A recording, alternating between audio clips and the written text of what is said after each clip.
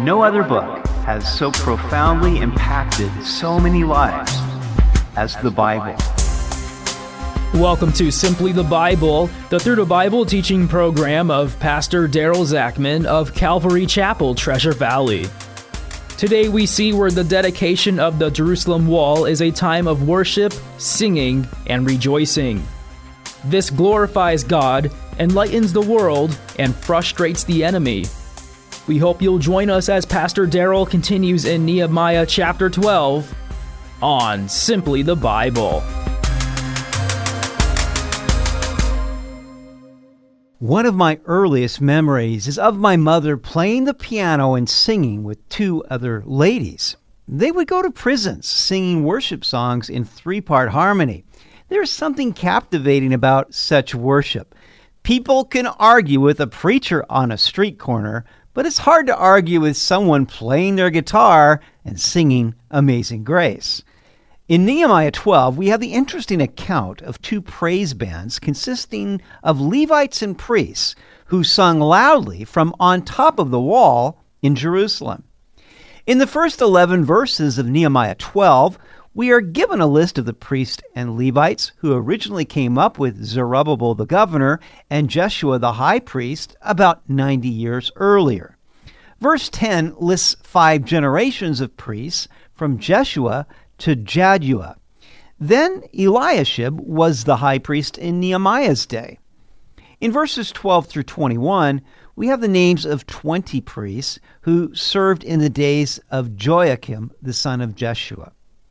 In verses 22 through 26, we have a record of the Levites and priests who lived during the reign of Darius the Persian, who ruled from 423 to 404 BC. They remembered these faithful saints of the past because the Jews now stood on their shoulders. The emphasis in this chapter is a celebration of thanksgiving and joyful worship. In verse 8, the Levites were mentioned who led thanksgiving psalms. In verse 24, other Levites are named whose task it was to praise and give thanks. Singing is mentioned 8 times in this chapter, thanksgiving 6 times, rejoicing 7 times, and musical instruments 3 times. You can see the emphasis. Now, much of this worship occurred because David gave commands to the Levites to praise, sing, and give thanks. We pick it up in verse 27.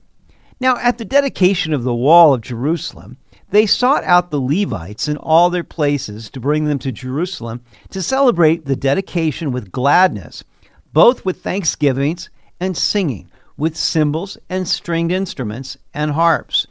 And the sons of the singers gathered together from the countryside around Jerusalem. Then the priests and Levites purified themselves and purified the people, the gates, and the wall.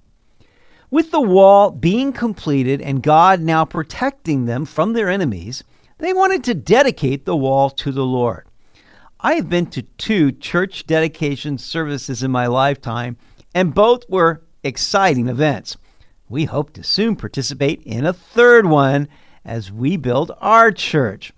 First, they sought out the Levites in all their places where they were living. They wanted every worshiper on the wall. This was to be a grand and glorious event, and everybody was to be involved. Second, the purpose was for them to sing joyful songs, to praise the Lord with gladness. They were to celebrate with thanksgiving, singing, cymbals, stringed instruments, and harps, and they needed a very large choir. This would be an epic concert. But before there could be celebration, there first had to be purification. Holiness leads to happiness. The source of joy and a thanksgiving spirit is to know that our sins have been forgiven. David describes this blessedness in Psalm 32. Blessed is he whose transgression is forgiven, whose sin is covered. Blessed is the man to whom the Lord does not impute iniquity, and in whose spirit there is no deceit. We think of the sinful woman who came unannounced and uninvited while Jesus was eating dinner at the home of Simon the Pharisee. She wept and stood behind Jesus as he reclined at the table. She began washing his feet with her tears and wiping them with her hair. Then she kissed his feet and anointed them with fragrant oil. Jesus pointed out to Simon that she was doing the things for him that he had neglected. And then he said, "Her sins, which are many, are forgiven, for she loved much, but to whom little is forgiven, the same loves little." You see, she loved Jesus so much because she had believed in him and received the good news of forgiveness. The point is that joy, thanksgiving, and love come because we know that our sins are forgiven. We aren't told what the Levites did to purify themselves and the people, but we can guess that it had something to do with confessing their sins and sacrificing sin offerings. So how do we purify ourselves? We no longer sacrifice a sin offering. Jesus is the Lamb of God who takes away our sins because of his shed blood. So then what must we do? 1 John 1:9 says, if we confess our sins, he is faithful and just and will forgive us our sins and purify us from all unrighteousness. Notice that the Lord does the heavy lifting of forgiving and purifying us. Our part is simply to confess our sins, which means to say the same thing that God says about them, with a willingness to turn away from them. We then believe in the power of Christ's blood to wash them away. The result is holiness that leads to happiness. Verse 31. So I brought the leaders of Judah up on the wall and appointed 2 large thanksgiving choirs. One went to the right hand on the wall toward the refuse gate. Now, I would highly recommend that you search online for a drawing of the Jerusalem wall in Nehemiah's day. That'll help you understand how they marched on top of the wall. They had trumpets and the musical instruments that were specified by David. And Ezra the scribe went before them. By the fountain gate in front of them, they went up the stairs of the city of David on the stairway of the wall beyond the house of David, as far as the water gate eastward. So Nehemiah split up all the Levites into 2 groups. Each was a large thanksgiving choir that would walk on top of the wall, singing songs of praise and thanksgiving. Ezra led the first group. The other thanksgiving choir went the opposite way, and I was behind them with half the people on the wall, going past the Tower of the Ovens, as far as the broad wall, and above the gate of Ephraim, above the old gate, above the fish gate, the tower Hananel, the tower of the 100, as far as the sheep gate, and they stopped by the gate of the prison. Nehemiah led the second group. The processions probably started from the valley gate on the west wall, marching in opposite directions. Ezra's company went south to the dung gate, then to the fountain gate and the water gate on the east wall of the city.